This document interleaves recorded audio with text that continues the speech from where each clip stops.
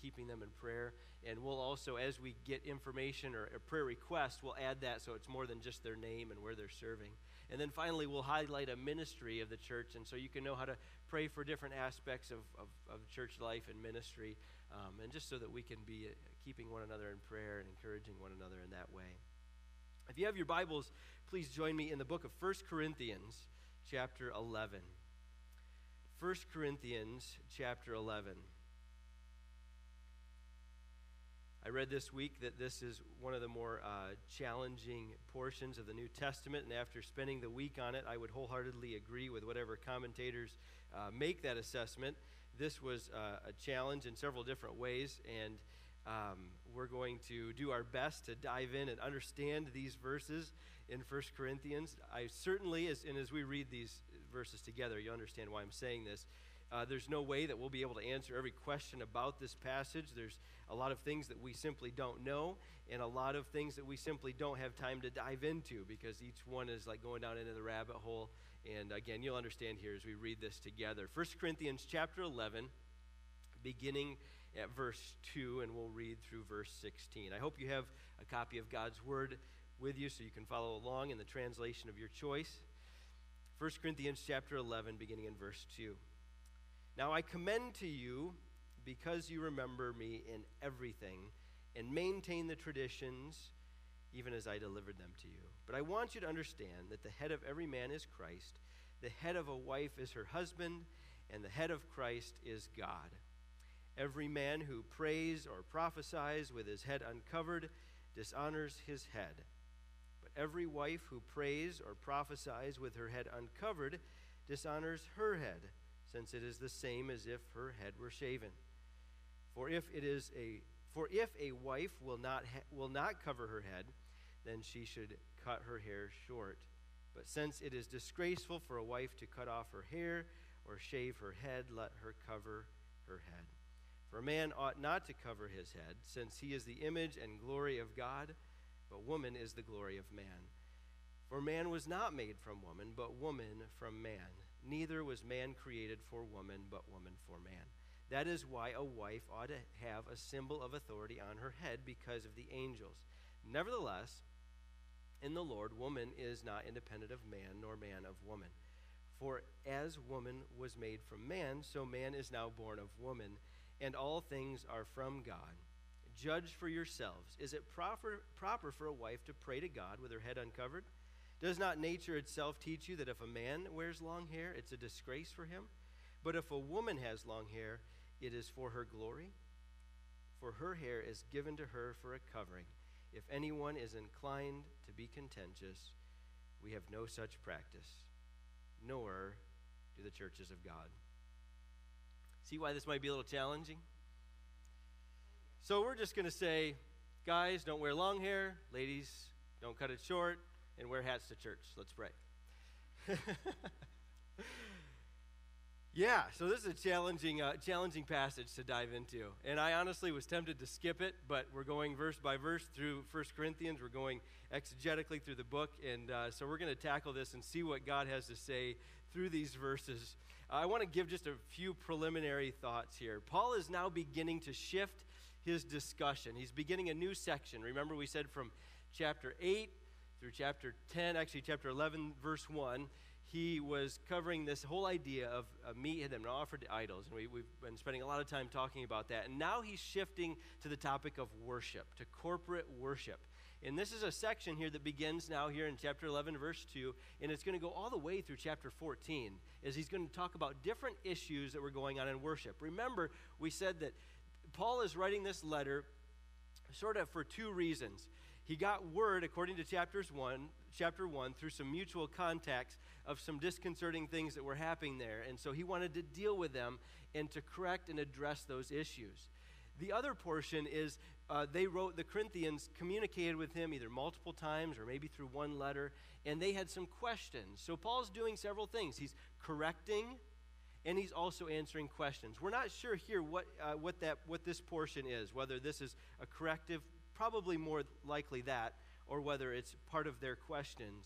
But Paul is shifting to a new section here dealing with corporate worship. And so in the next number of weeks here, we're going to see a lot of things that directly apply to our church gatherings. I want to say a word about biblical interpretation. With difficult texts like these, it's important that we always, I like how Alistair Begg says it. He says, the main things are the plain things, and the plain things are the main things. We shouldn't get too lost and bogged down in a really tricky or difficult passage like this. What does the whole of the New Testament say? What are the things that are primarily emphasized in Scripture? We have to be really, really careful when you come across a verse or a small passage that really gives us difficulty to really build a lot of doctrines or a lot of firm foundations of Bible teachings off of an obscure or difficult passage. With difficult texts like this, I always want to ask, what is it that God's saying? What does this passage mean here? And then, why did God put it here? I truly believe what Paul told Timothy is true, that the Word of God is given to us by his inspiration, and all of it is profitable for doctrine, for reproof, for correction, instruction, and training in righteousness.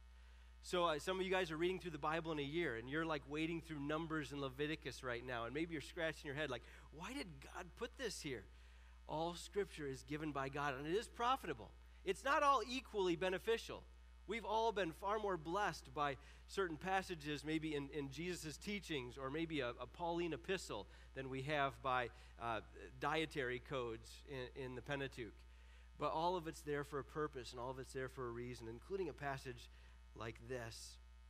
Another thing that I think is important to remember, that when we study the Scriptures, is that we have to remember that we're products of our time. We never come to the text a tabula rasa, as it were, a blank slate. We all have preconceptions. We all have different ideas that we approach the text with. Now, as much as we may try to say, okay, I'm just going to see what the Bible says and not bring anything to it, we all come to it. I mean, think about it, for those of you who are married or have been married, you know that as much as you tried to come in like with a full head of steam, right, to be the best husband or best wife you could be, there were things from your past, or there were ways in which, like, expectations you had, or certain ideas or ideals that you expected to work out. You brought stuff into the marriage, even if it was just a certain grid through the way that you looked at things. I've told stories about the different ways my wife and I would look at stuff before. We see it through different eyes. Well, we have to remember that as we study the Bible, there's a lot that has taken place in our culture in the last 100 years, especially since the 60s, that inform our understanding and our reception of these words with regards to the roles of men and women in worship and in the home. And then finally, we have to remember that there are details about this text that were understood implicitly by the first century readers that Paul did not explain for us. There was a certain understanding culturally. Maybe there were some things that they had talked about when Paul lived with them. There are so many assumptions in this passage, so many cultural norms that have not been explained to us, that we can make some educated guesses, but simply it has not been explained to us. Some of our difficulty will come from our inability to know exactly what Paul had previously taught the Corinthians on this subject and what they had communicated to him about their understanding of it.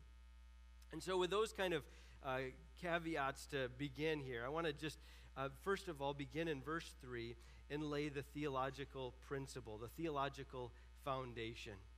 Verse 3 forms the theological basis for the entire discussion. He says this: I want you to understand that the head of every man is Christ, and the head of a wife, or a woman, your translations might say, is her husband, and the head of Christ is God.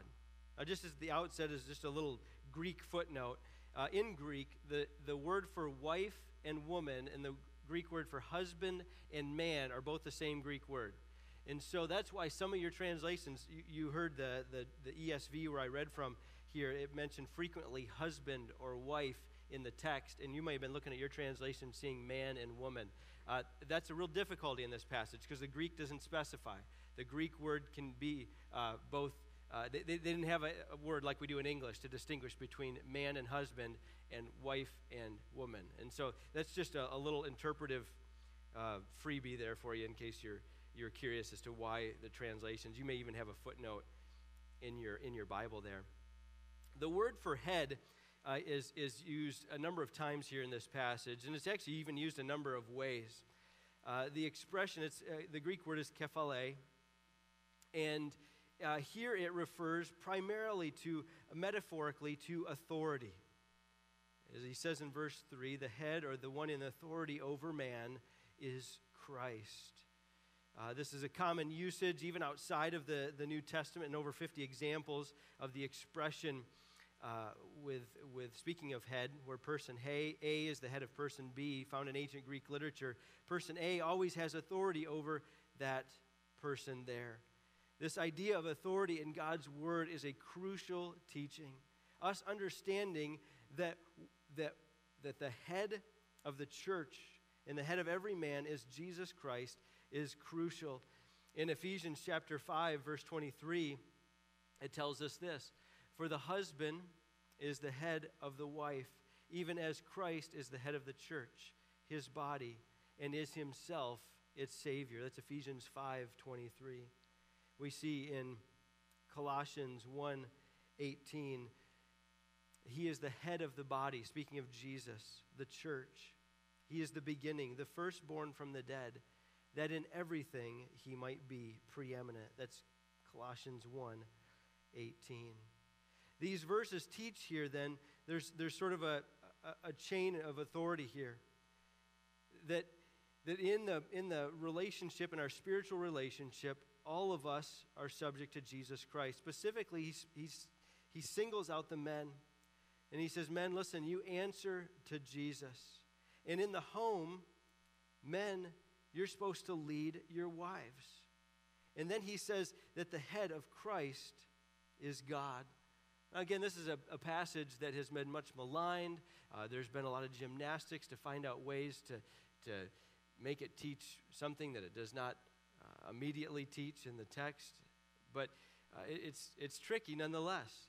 We have to understand something, first of all, that it does not teach. A couple things.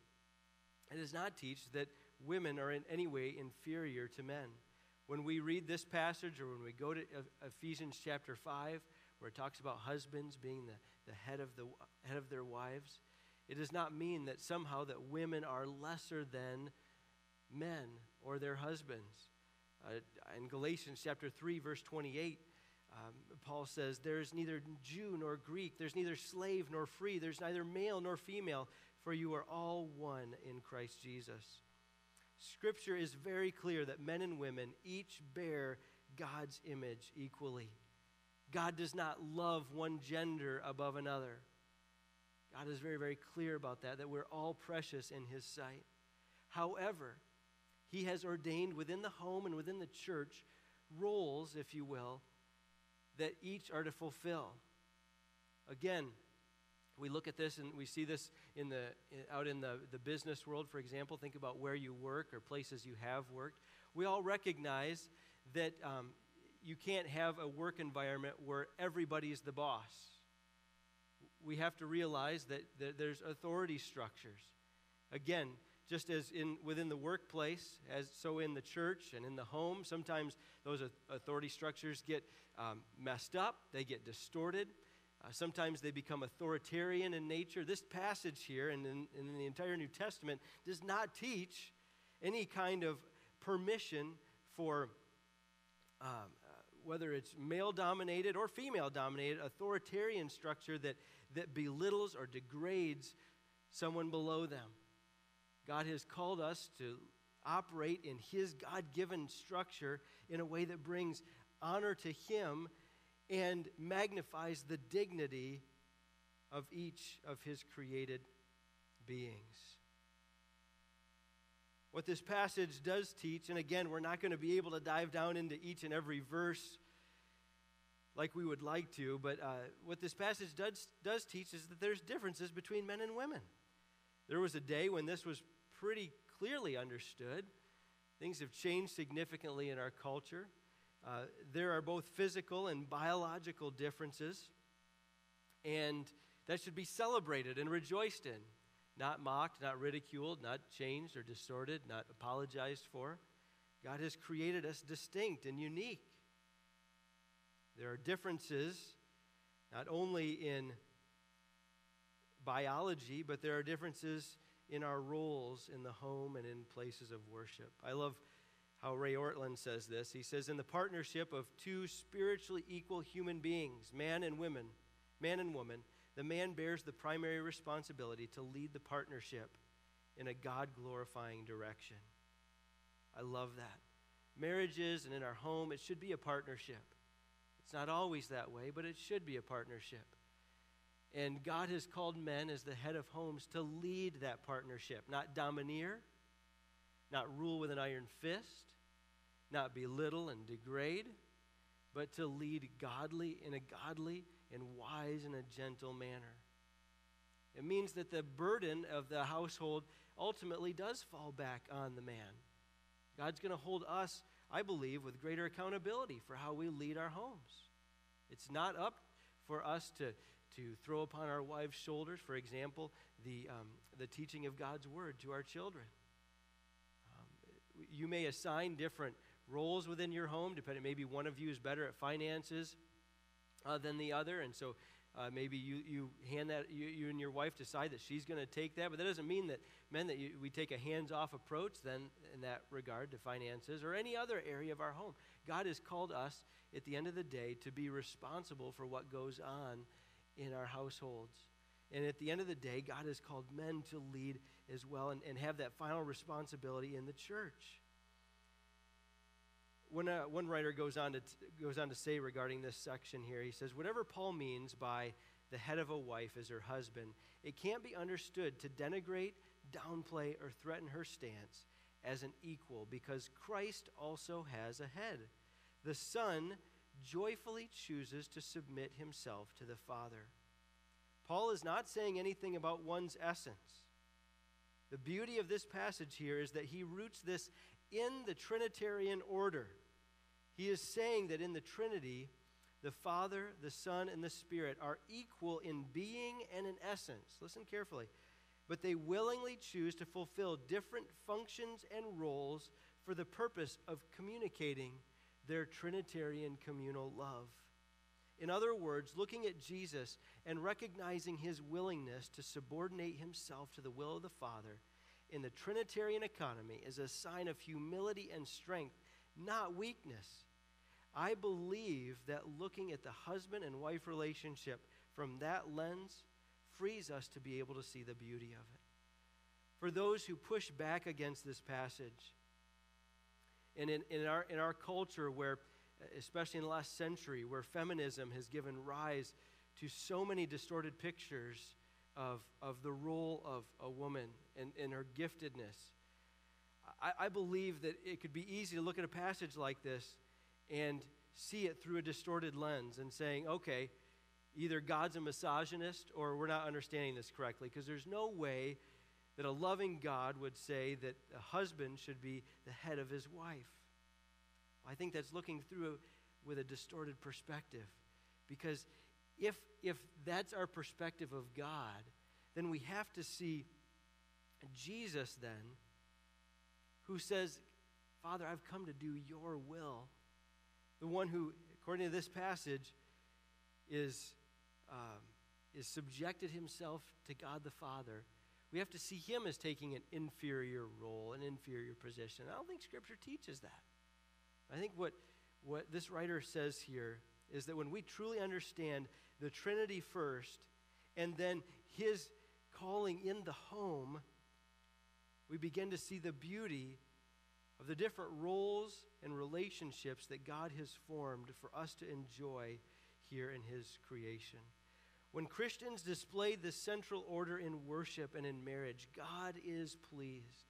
Gender distinctions are not a curse to be covered, but a blessing to be celebrated. It was God's will to ordain men and women to be different and to have different roles. It is a beautiful thing when done in a biblical way, when followed according to God's word. we must understand that there's a difference between headship, which is what this passage teaches, and domination, dominion, and ruling with an iron fist. That's the biblical and theological foundation for what Paul is going to say in this passage. Now, I realize that we haven't answered even all of your questions about verse 3, but we have to move on to touch on this idea of head coverings, and we won't answer all your questions there either, but we're going to at least try to understand a little bit about what Paul was getting at and why this was here. And so we saw the theological foundation, but now we look at the practical application, and we see this, how he fleshes this out. The primary issue, I put this up here? I did. The primary issue that seems to be going on, as best we can understand, is that when believers gathered for corporate worship, usually in homes, but not always there in Corinth, but primarily in homes, women were not wearing head coverings, especially when they prayed or prophesied when they were involved in the service. And that was a problem. What in the world? What were the head coverings? I mean, I have so many questions this week, and I got a few of them kind of answered, but I still have a lot of questions. Why was it a problem? You see, what they were doing was they realized that in Christ they had been set free, and just like with the previous issue we talked about with the meat offered to idols, they're like, hey, we're free to do this stuff. There's no more restrictions. There's no more shackles on us. If we're not like directly disobeying a command from God's word, we can do it. And so they were eating all the meat that they wanted, and in worship, they were beginning to disregard some of the cultural customs that were really important to their society. To better understand, we need to take a moment and dive down into their culture as best we can. The purpose of head coverings, or I should say, what was the custom? There were a couple of suggestions out there. When you read verse 15, it looks like it possibly could be saying that the head coverings were when women took their hair and they gathered it up and put it into some sort of a bun on top of their head. Some commentators think that was the case. I don't think so. I think that probably just based upon their culture, knowing Middle Eastern culture, that it was typical and common even there in Corinth, especially there in Corinth, to wear not a veil over your face, but like a shawl or a covering over top one's head when you went out in public, when you were with other people. It was a very cultural and a custom practice to demonstrate modesty. It'd be very, very common to see that. Even in parts of the world you go to today, it's still very common for women to cover their head when they're out in public. The only people that didn't cover their head, that I can understand, there were two categories of people. Either you were super wealthy and high in society and you could afford to have elaborate hairstyles. In that case, really wealthy women would not wear a head covering because they wanted to show off their extravagant new do. And then the other group of people that would not wear head coverings were those who were sexually promiscuous, those who wanted people to know very clearly that they were sexually available. And so you can see now, as believers gather together, that if that custom is still the general practice in that whole society, and there were women like, I'm tired of wearing this thing, it's gone. You could see Paul's like, but don't you realize what you're communicating by that? Either that you're an arrogant, wealthy snob, kind of contrary to what, like some of the things Jesus talked about, or that you're sexually available. And the idea is that you're not. And so it created an issue in the church, and Paul wanted them to know, listen, there were, and again, we don't have time to recount all the research and data. If you're interested, I can email you some of the commentaries and study resources and background info I studied. There were so much that was being communicated sexually by not having the head covering on. It was not subtle, to say the least. And so Paul wanted them to see that their behavior had consequences. Their actions were communicating something that they probably didn't want to communicate, but it seems like it was creating issues in marriages because husbands were like, I'm not comfortable with this. And other believers in the midst, some were wearing them, some not, and others were not comfortable with it. What are you saying? What are you communicating here? And so Paul said, listen, let's wear that head covering when we gather together because you're communicating something that you don't want to communicate. Let me give it maybe a present day illustration to just sort of give the shock a little bit here. Let's say your next door neighbor, the couple that lives next door. They've been married for years and years. Great couple, maybe even are believers and maybe even attend our church. And could you imagine what would happen one day if you saw them out at the mailbox or in church, and the wife said to you, "I want you to know that I changed my name back to my maiden name." You'd be like, "What? What's going on? Are you guys getting a divorce? You having marriage problems? Why would you? I mean, you've been married for 30 years here. You've had his name, and now you're just dropping it, and you're going back to your maiden name. Like, what are you saying?" Like, we would assume that there's a problem because all of a sudden she's dropped the name and she's changing her name back to her maiden name. We're making that assumption. Our first place we would go is, there's marriage issues. There's struggles here. You're communicating something through that action. And so that's what Paul wanted them to understand, that there's underlying messages being sent that maybe you don't even intend to send, but to avoid distractions in worship, to avoid compromising the gospel, let's go with this cultural practice so that we don't have any more miscommunication. If we're not saying anything that we don't mean to say. Does that sort of make sense? Despite its obscurities, this is from another commentary, Paul's teaching here in this passage clearly affirms three things. A balance between, number one, a respect for the creation mandate to maintain and even celebrate the gender distinctions with which we've been created. Number two, a respect for culturally specific approaches to guarding moral and sexual purity. And then number three, a commitment to fully integrate women and their gifts into the experience of the worshiping community. You see, what doesn't even come out in this passage is that many of Greeks would have already been scandalized at the way in which women would have been invited into that worship service. Even in Jesus' day, in Israel, in Jerusalem, women were not allowed to worship in the same place as the men. Even in many places in Orthodox Judaism today, or if you go to an Amish service, for example, the women are kept separated from the men. There is so much freedom that Paul is introducing here to bring both man and woman together to say, listen, they're both equal in God's sight. They're both gifted in God's sight. They're here to worship together because he has bought them through the shed blood of Jesus Christ.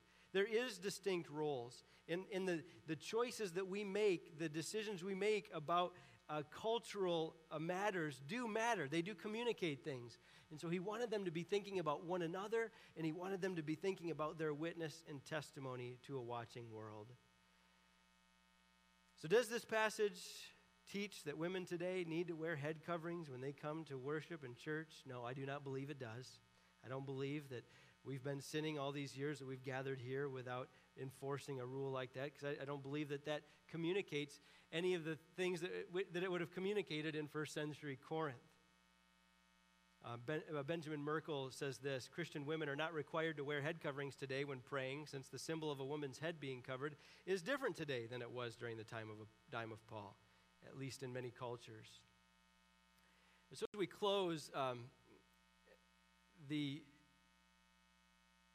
skipped a couple of things there. We have to ask the question, what does this have to do with us anyways? Why in the world is 1 Corinthians 11, verses 2 through 16 in the Bible? I know why verse 17 and afterwards there, that's going to be really, once we get to that next week, we're going to talk about communion, and it happens to be on a communion Sunday. It's going to be very, very easily to be seen applicable. But I look at a passage like this, and I struggle a little bit more to see why God may have put this here. But I think that one of them is to remind us of the importance of God-ordained rules. When we see that Jesus came to this earth and he said, Father, I've come to do your will. Remember in the garden, he said, it's not my will, but yours be done, O God.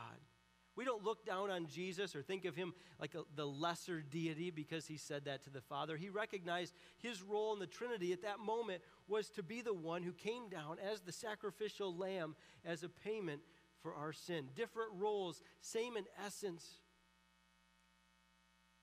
same in his deity.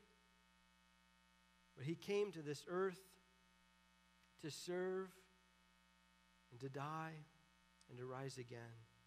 We recognize that in the home, God has given us different roles. In any way of explaining those roles that demeans women is sinful and wrong. Any way of explaining or trying to apply those roles in a way that puts someone down, that makes a woman feel as if she is not equal in God's sight to every other man and woman that God has created and precious in God's sight, that's wrong. But God has ordained different functions for us to serve. And God has called us to fulfill them faithfully. If you want to see Paul explain it a little more clearly, check out that passage in Ephesians chapter 5. We've looked at it before. I think it was a couple years back. But you'll see that when we serve in the roles that God has called us to as husbands and wives, not only do we bring honor to him by being obedient to his word, but our home is able to flourish in a way than if we were competing for each other's jobs. And then finally, when we think about how this passage applies to us, we need to remember that I want to change this after I put the slides out there to worshiping. We need to worship God's way. We need to worship God's way. We need to think about how we're doing things that may bring distraction when it comes to worship. We have to remember, though, that it's God who gets to determine how we worship. God is the one who gets to say what we do and what we can and can't do. Authority is really, really important, and we live in a culture that loves to throw off authority, loves to be free. That's what was going on here in Corinth. You can't tell me what to do, chapter 9. I have my rights. Paul's reminding us to step back and say, listen, remember, God gets to say how we do life, whether it's at home, whether it's at work, whether I'm alone and no one else is around, or when we're gathering together and worshiping together. God gets to orchestrate and give us the understanding and the framework for how we understand how that plays out. There's a way of worshiping which dishonors Christ. There's a way of worshiping which brings a distraction. In that culture, for men to cover their head, it was wrong. It was a distraction, probably because their head coverings for men were used in pagan worship services, or it had something to do with flaunting a socially elite status. Either way, it took away from worship. When women gathered there without their head coverings, it communicated other messages, and it distracted and took away from worship. We must always ask ourselves, am I coming to God to worship him in my way or in his way? Am I approaching God the way he wants to be approached, or am I coming on my own terms? When we come back to verse 3, and we recognize that the head of every man is Christ. In Ephesians 5, Paul says it like this: Christ is the head of the church. When we come with a spirit that wants to lift up and magnify Jesus Christ, it helps some of these other issues kind of drift to the side. If my constant posture is, how can I exalt Jesus through this, in this place, through this action, sort of these other things sort of work themselves out and don't become quite as serious of issues. You see, the Apostle Paul had never, ever gotten over what Jesus Christ had done for him. Never. And as he wrote this book, all the way throughout, he brings it's always coming back to Jesus. The Corinthians were so good at getting off on little tangents, fighting about their rights and eating the meat that they wanted to, and head coverings here. And we're going to see next week that they were getting drunk at communion, and they were struggling to understand the spiritual gifts. And like there were all these other issues. Remember, even back earlier, they were allowing awful sexual immorality in the church. And Paul just keeps bringing them back to Jesus every time.